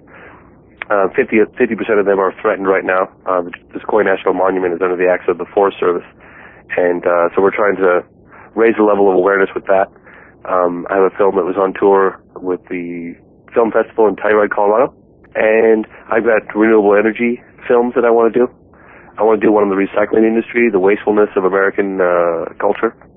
So yeah, I have lots of subjects. But and I keep saying, this is going to be my last UFO film. I'm never going to say that again because I've been wrong every time. It sucks in. And if the situation presents itself, I'd like to, like I said, I'm willing to carry this through. I'd like to help, get congressional hearings. I really would. I'd like to see this story break. I really would. Where can we learn more information about the status of Beyond the Blue, when it's going to come out and everything? Well, I'm going to, as soon as I have some updates. See, the thing is that my hands are kind of tied right now. I don't want to act unilaterally on this whole thing. I'm sort of waiting to hear back from my agent, what I should call him. So for me to put a trailer on my website, God, I'd love to do it. But I'm going to be doing some updates next year, early next year. I really will on the site as much as I can, and I'd be willing, obviously, periodically to. But I might know something by tomorrow. I don't know. I mean, it's the holidays coming soon, so we'll see. Yeah, it usually gets quiet around then. Yeah. It's the quiet before the storm. I know it's going to hit really hard in 2009, and I'm just sort of enjoying my time down right now. James, quick question. Yes. Well, here's the thing. That press conference that you did with Leslie, she was actually kind enough to send me the video of that, and I've watched it, and it's phenomenal. So the question is, A, is that commercially available in some way? B, if not, will you consider putting that on a special edition DVD? Absolutely. Definitely, yeah. There's a number of material that didn't make it into the movie. That being some of it, I think that should all go on the DVD. And I'm even thinking about doing a multiple pack, and I'm going to influence whoever distributes this as much as I can. And but yes, I think that should certainly be a part of it. Absolutely, it's the raw footage. And a lot of people say to me, "Gosh, well, what was the overall outcome of that event, that historic event you did?" I said, "Well, nothing changed. Nothing changed overnight." But it has given us unprecedented access to military witnesses and a level of credibility and access that Leslie nor I had prior to that. Mm-hmm. Right. So I think for rolling out the new movie and the respect in the media that it's given us, it was worth that alone. And there were a number of media people there, some big guys at CNN and stuff, and that really opened up their eyes on the whole subject matter. So I think in baby steps, it helped. Well, I just want to also put, I'm just a huge believer in the YouTube and the Google video. Early on in our talks with Greer, I sort of strongly suggested he put some of his materials online. He kind of didn't. And we've been very disappointed with him. I sort of would like to put that plug in your ear. If there's some way to legally and comfortably put that press conference online. I don't know if it is already. If it isn't, I think it's something that people need to see. I think it's a good idea, and I don't have a problem with that at all until soon. And I'm all for getting the information out there. I really have. I mean, quite honestly, if I wasn't $300,000 in debt from having produced this movie, I'd give it away. I really would, because that's why I did it. But I have investors that I have to pay back, and I have to follow certain guidelines, and it's just unfortunately the way it is right now. So. That's a reality. No, absolutely. You know what I mean? I got to be a little cautious, but I get people contacting me quite often. People complain. I know for a while we had the 3-pack DVD set on our site for $100, and that was for a number of reasons. One is we don't really have the manpower to distribute anyway, and for us it was like a source of support for people that really believe in what we're doing. If you can afford it, great. And I had people contact me and complain about the price, and I sent them free DVDs every time. I didn't want that to be the preventative factor, but at the same time, we also weren't in the business of video distribution. It's a lot of work, to maintain a website, e-commerce site, and people complain, they didn't get it, or it arrived broken, or some people are. It's like a full-time job. I had to hire 2 people just to do it. But anyway, Well, having marketed Photoshop videos in the past, I feel your pain. Yeah, I know what that was like, and it was really tough. And I had a staff of 11 people working for me. Yeah, well, I can only imagine what it would have taken had I had the thing sold for 19. We weren't there to, what it did was is it the people that really respected and appreciated what we were doing, lended a hand, gave us financial support, and it also. Mm-hmm. Probably made a 20th of the sales we would have made, maybe more, maybe 100th of what we would have sold. But that's not the business we're in right now. It was us, the people that are real staunch supporters, and that's why we did it. So I think the website's down at this point, not totally down. I don't think I've asked the webmaster guy to take off our e-commerce site, and we're no longer offering anything on that site until further notice, just because of what I said earlier. Well, you know what? When you get to that point, you and I will talk offline, because I've got some practical information, experience along those lines that I can be more than happy to share with you. There are ways to get fulfillment happening, and it comes down to when people order stuff on TV, that shipping and handling charge, that's the fulfillment charge. That's pretty much right. That's how that works, and and there are ways to do it, but hopefully you will get the real distribution that your work deserves. And hopefully you'll get the kind of economic momentum with it that will make it so that you'll have to do a follow-up to it. You'll just have to for financial reasons. Hey, well, yeah, and also, like I said earlier, I'm not opposed entirely to a sequel to that piece if I'm going to make progress. If I get access and break new ground and get access to new witnesses, if I can make it a lot better, then I'll do it. Otherwise, I'm not going to do more of the same. You know what I mean? Right. Sure. Absolutely. Well, gentlemen, it's been such a pleasure talking with you. Hey, thank you for showing up. And I know that, you've been undergoing, a lot of personal things that you had to deal with. And we so much appreciate the fact that you are spending this hour and 40 minutes or so to join us on the Paracast. James Fox, please let us know when we could put up new links to the site, when you're going to have the official announcement, and we look forward to having you back on the Paracast. Thank you so much, you two. I really enjoyed being on your show. Thank you, James. Any way we can help, just give us a shout. I will.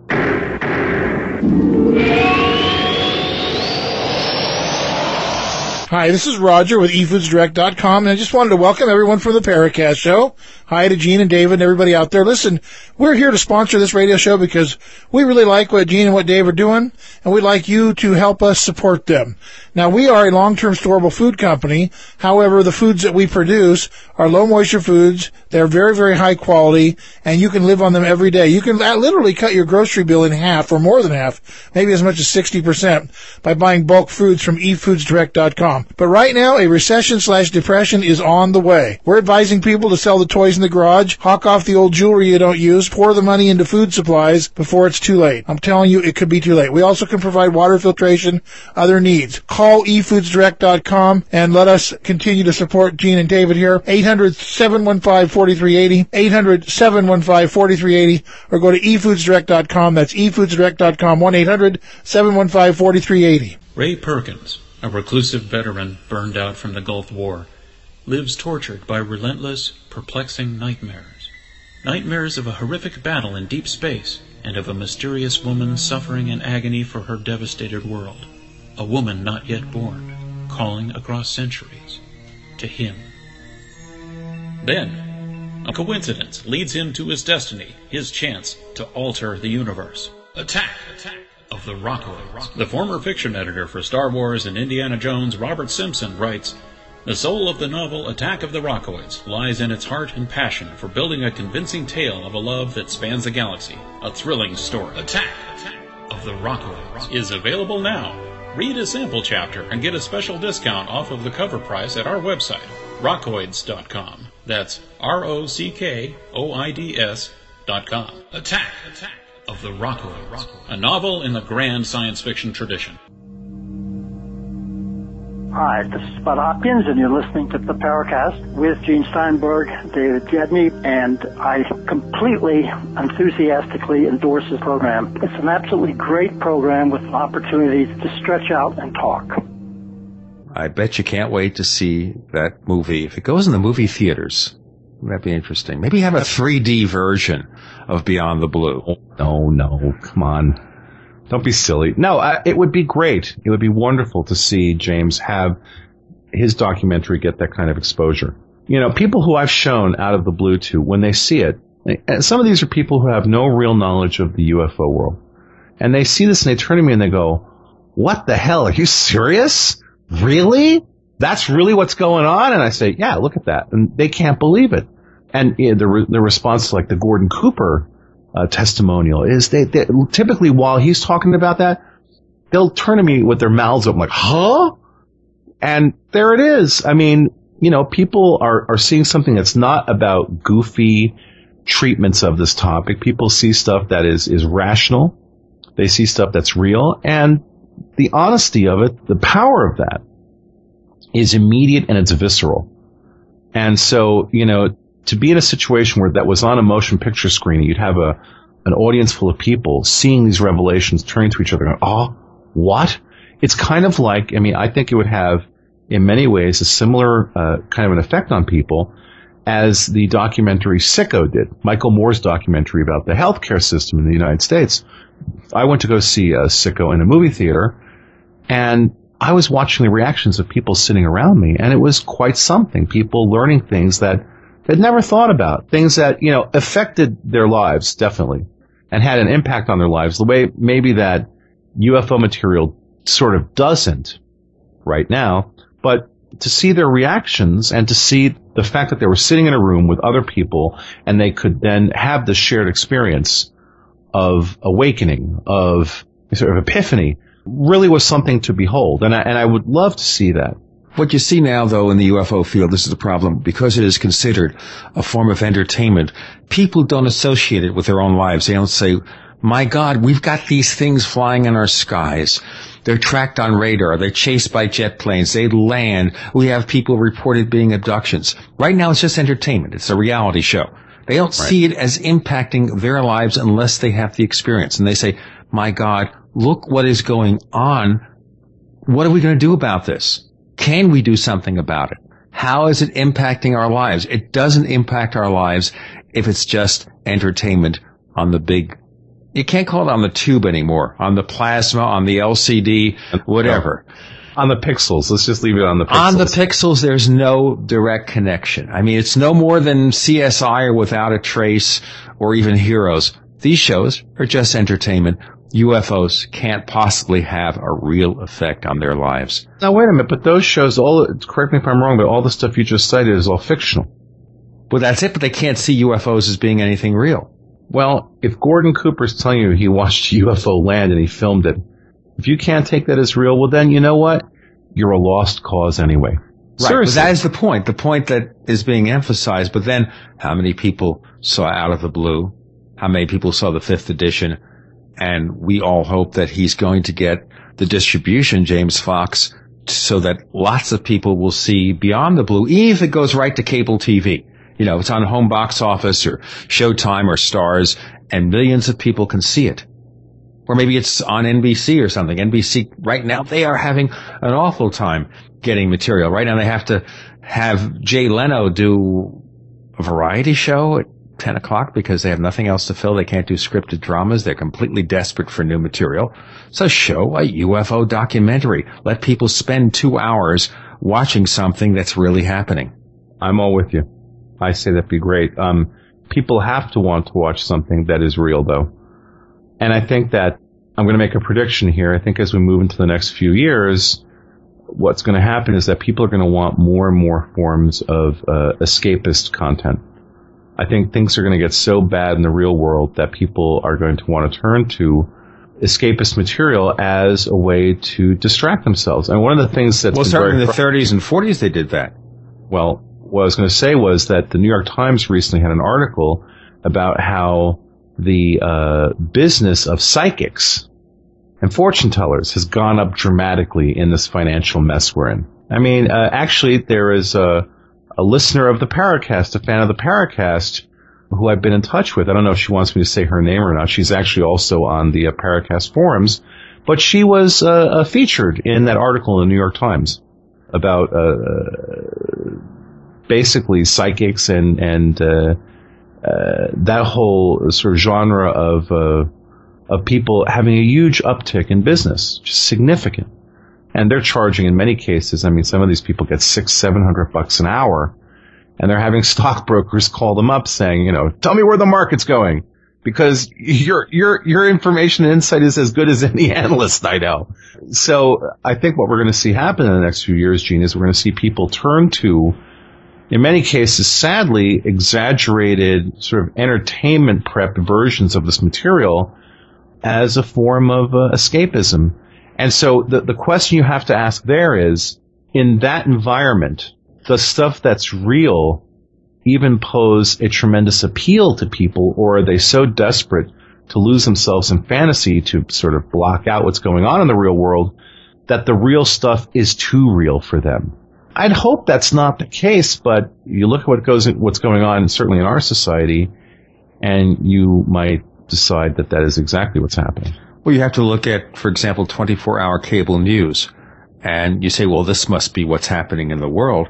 And then you look at 3 different stations. Let's look at MSNBC. Let's look at CNN. Let's look at Fox News. Forget about the political leanings. You will see a totally different world.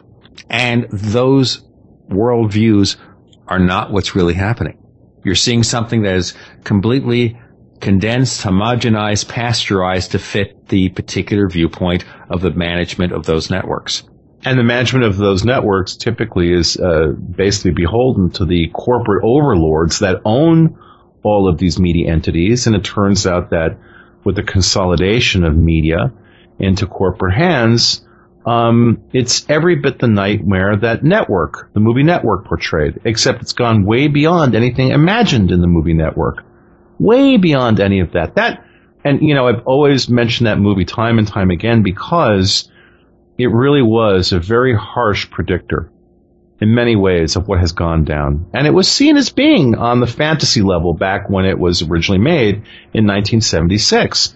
But here we are, 33 years later, 33 years later, and it's all gone down, man. All of it. It's all happened. People go, what are you talking about? Well, no one's ever been killed on TV, like the way that Howard Beale is at the end. Ooh, spoiler. Yeah? Well, 9/11. Snuff television. What about Lee Harvey Oswald? He's shot by Jack Ruby in the 1960s. That's a real murder shown on television. What about President Kennedy? On TV, you saw this guy's head exploding. Literally. Well, now, wait a minute. So the Zapruder film was shown years later. Right, but you did see something on TV when it happened.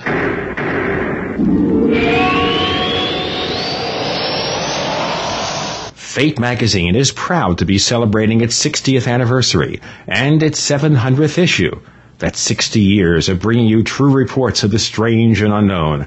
Keep up with the latest on angels and miracles, psychic phenomena, ghosts, UFOs, life after death, and much, much more. It's bigger and better than ever. Subscribe now by calling 1-800-728-2730 or online at www.fatemag.com. That's 1-800-728-2730 or www.fatemag.com. What are you waiting for? Your fate awaits. You are about to enter another dimension. A dimension not only of sight and sound, but of mind. A journey into a sinister land of secret rites, passwords, initiations, and handshakes, where the truth remains hidden and history is controlled by an elite group of mysterious men. Imagine, if you will, that I'm holding a book in my hands that explains this secret history, and that the name of this book is Conspiracies and Secret Societies, the Complete Dossier. Here is described centuries of dark dealing, lies, murder, mayhem, and cover-ups in the pursuit of unimaginable money and power. My name is Brad Steiger, and the stories you are about to read may have actually happened at the signpost up ahead. Your next stop, Conspiracies and Secret Societies, the Complete Dossier. You're in the Paracast with Gene Steinberg and David Biedny. You never know what's going to happen next. We're talking, David and I, about things happening in our society, about UFOs, about whether we can handle the truth. That statement from Jack Nicholson and A Few Good Men. You can't handle the truth. Can we handle the truth about UFOs, psychic phenomena, any of these subjects? Forget that. As a society, can we handle any truth that's not convenient? And the answer is obviously not. We can't. We failed. Miserable, massive, epic fail on that one. We can't. We can't handle the truth of our economy. That's why we're letting crooks, thieves, psychopaths like Paulson run free with our money. This is why every American has massive amounts of blood on their hands. And by the way, I know that when I talk like this on the Paracast, some of our listeners get very upset. They say, why are you bringing up political stuff, your own extreme political views, into this show? And I'll tell you why. It's very simple. This show is about waking up. It is. It's about waking up and staring the real world right in the face and dealing with it. And it's just like, Gene, the fact that we have brought people onto the Paracast to expose them and to show people what they're really about, because certainly speaking for myself, I'm tired of the fantasy worlds that people wrap around this material. This incredibly important issue of what the reality of things that live in the paranormal realm, what are they really about?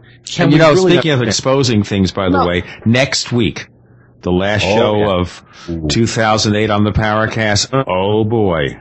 The crucifixion episode, you mean? This is going to be the ultimate crucifixion episode. It's the episode that no other paranormal radio show would dare air. No, wouldn't dare air in a million years, because most paranormal shows are about entertainment. And, on the Paracast, we recognize that sometimes if you want to make an omelet, you got to break some eggs. That's the deal. Didn't Jack Nicholson say that in one of the Batman movies? I don't know. There was only one Batman movie he was in. That was the Tim Burton original. That's right. Which was a really good movie because of Jack Nicholson and Prince's musical involvement. But let's not go off track here. So the whole point about bringing up, people will get concerned that I'll bring up things like the fact that every American lives in denial that every one of us, every single one of us who is an American, has blood all over our hands. There is the blood of innocence all over our hands now. And there are people who might argue that this has always been the case, but never really like now. I mean, the things that have gone on in the past 5-6 years, our situation in the Middle East that we've created for ourselves. People think, oh, Bush this, Bush that. Well, no. You see, people in the Middle East don't see it as George W. Bush did this stuff to them. The families of dead, tortured Iraqis, dead, tortured Afghanis, they don't see it as George Bush. They see it as the Americans. And that would be you. That would be me. That would be any American who's listening to the show. And by the way, our non-American listeners are a significant contingent of Aussie listeners, of New Zealanders. They have sent us emails privately acknowledging their appreciation of our intellectual honesty in talking about this stuff, in recognizing that we live in a global community now. And the internet has made this global community very powerful and very influential. And as an American who spent time growing up overseas, who has recently traveled overseas again, I certainly recognize that our actions have very profound effects on people around the world. And this is true in the case of the UFO information embargo, that the U.S. government has had a very profound effect on other governments, that we like to lean on people and we like to put pressure on people because of our might, which is, it's fading here. Our economic might is seriously fading, and we haven't seen the worst of it yet.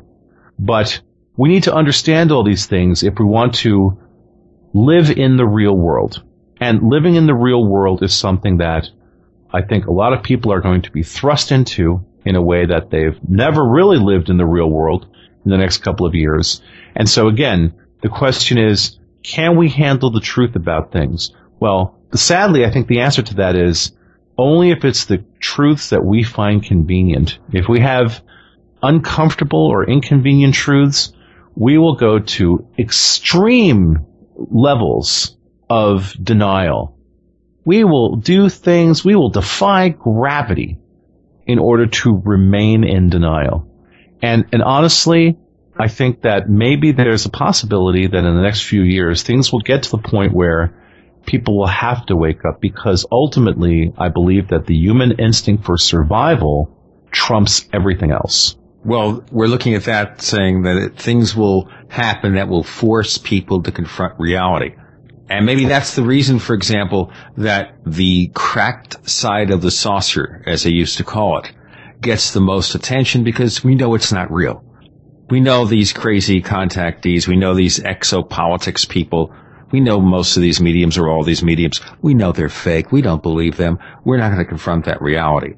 But when we see the hard scientific evidence of strange things going on, you know what? I can't deal with that right now. Well, yeah. So, will things change? Well, there's the difference between what I suspect and what I hope.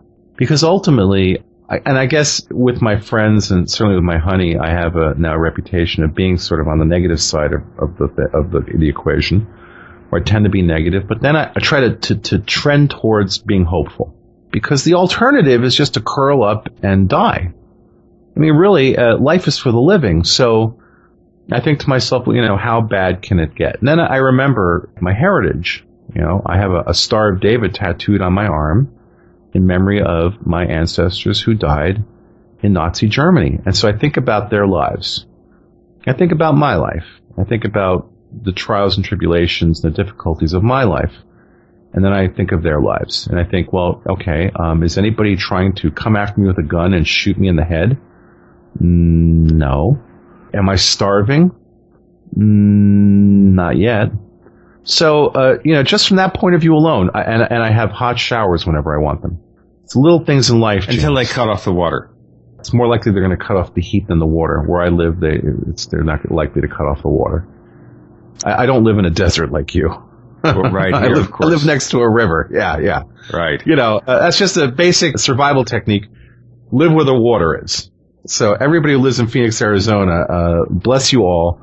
You live in a frickin' desert, or next to one, whatever. The price you pay for saying, I don't want any more snow in my life. Snow is water. You see, you have to step back and look at the reality of things. Snow is water. So you're saying you don't want water in your life. You're a water-based life form. Without I water, drink lots of bottled water. You're being so Gene in this little segment here. So Gene? So Gene. You're so Gene, Gene. You're so Gene. That's right. I've heard of a Sojourn, but not a Sogene.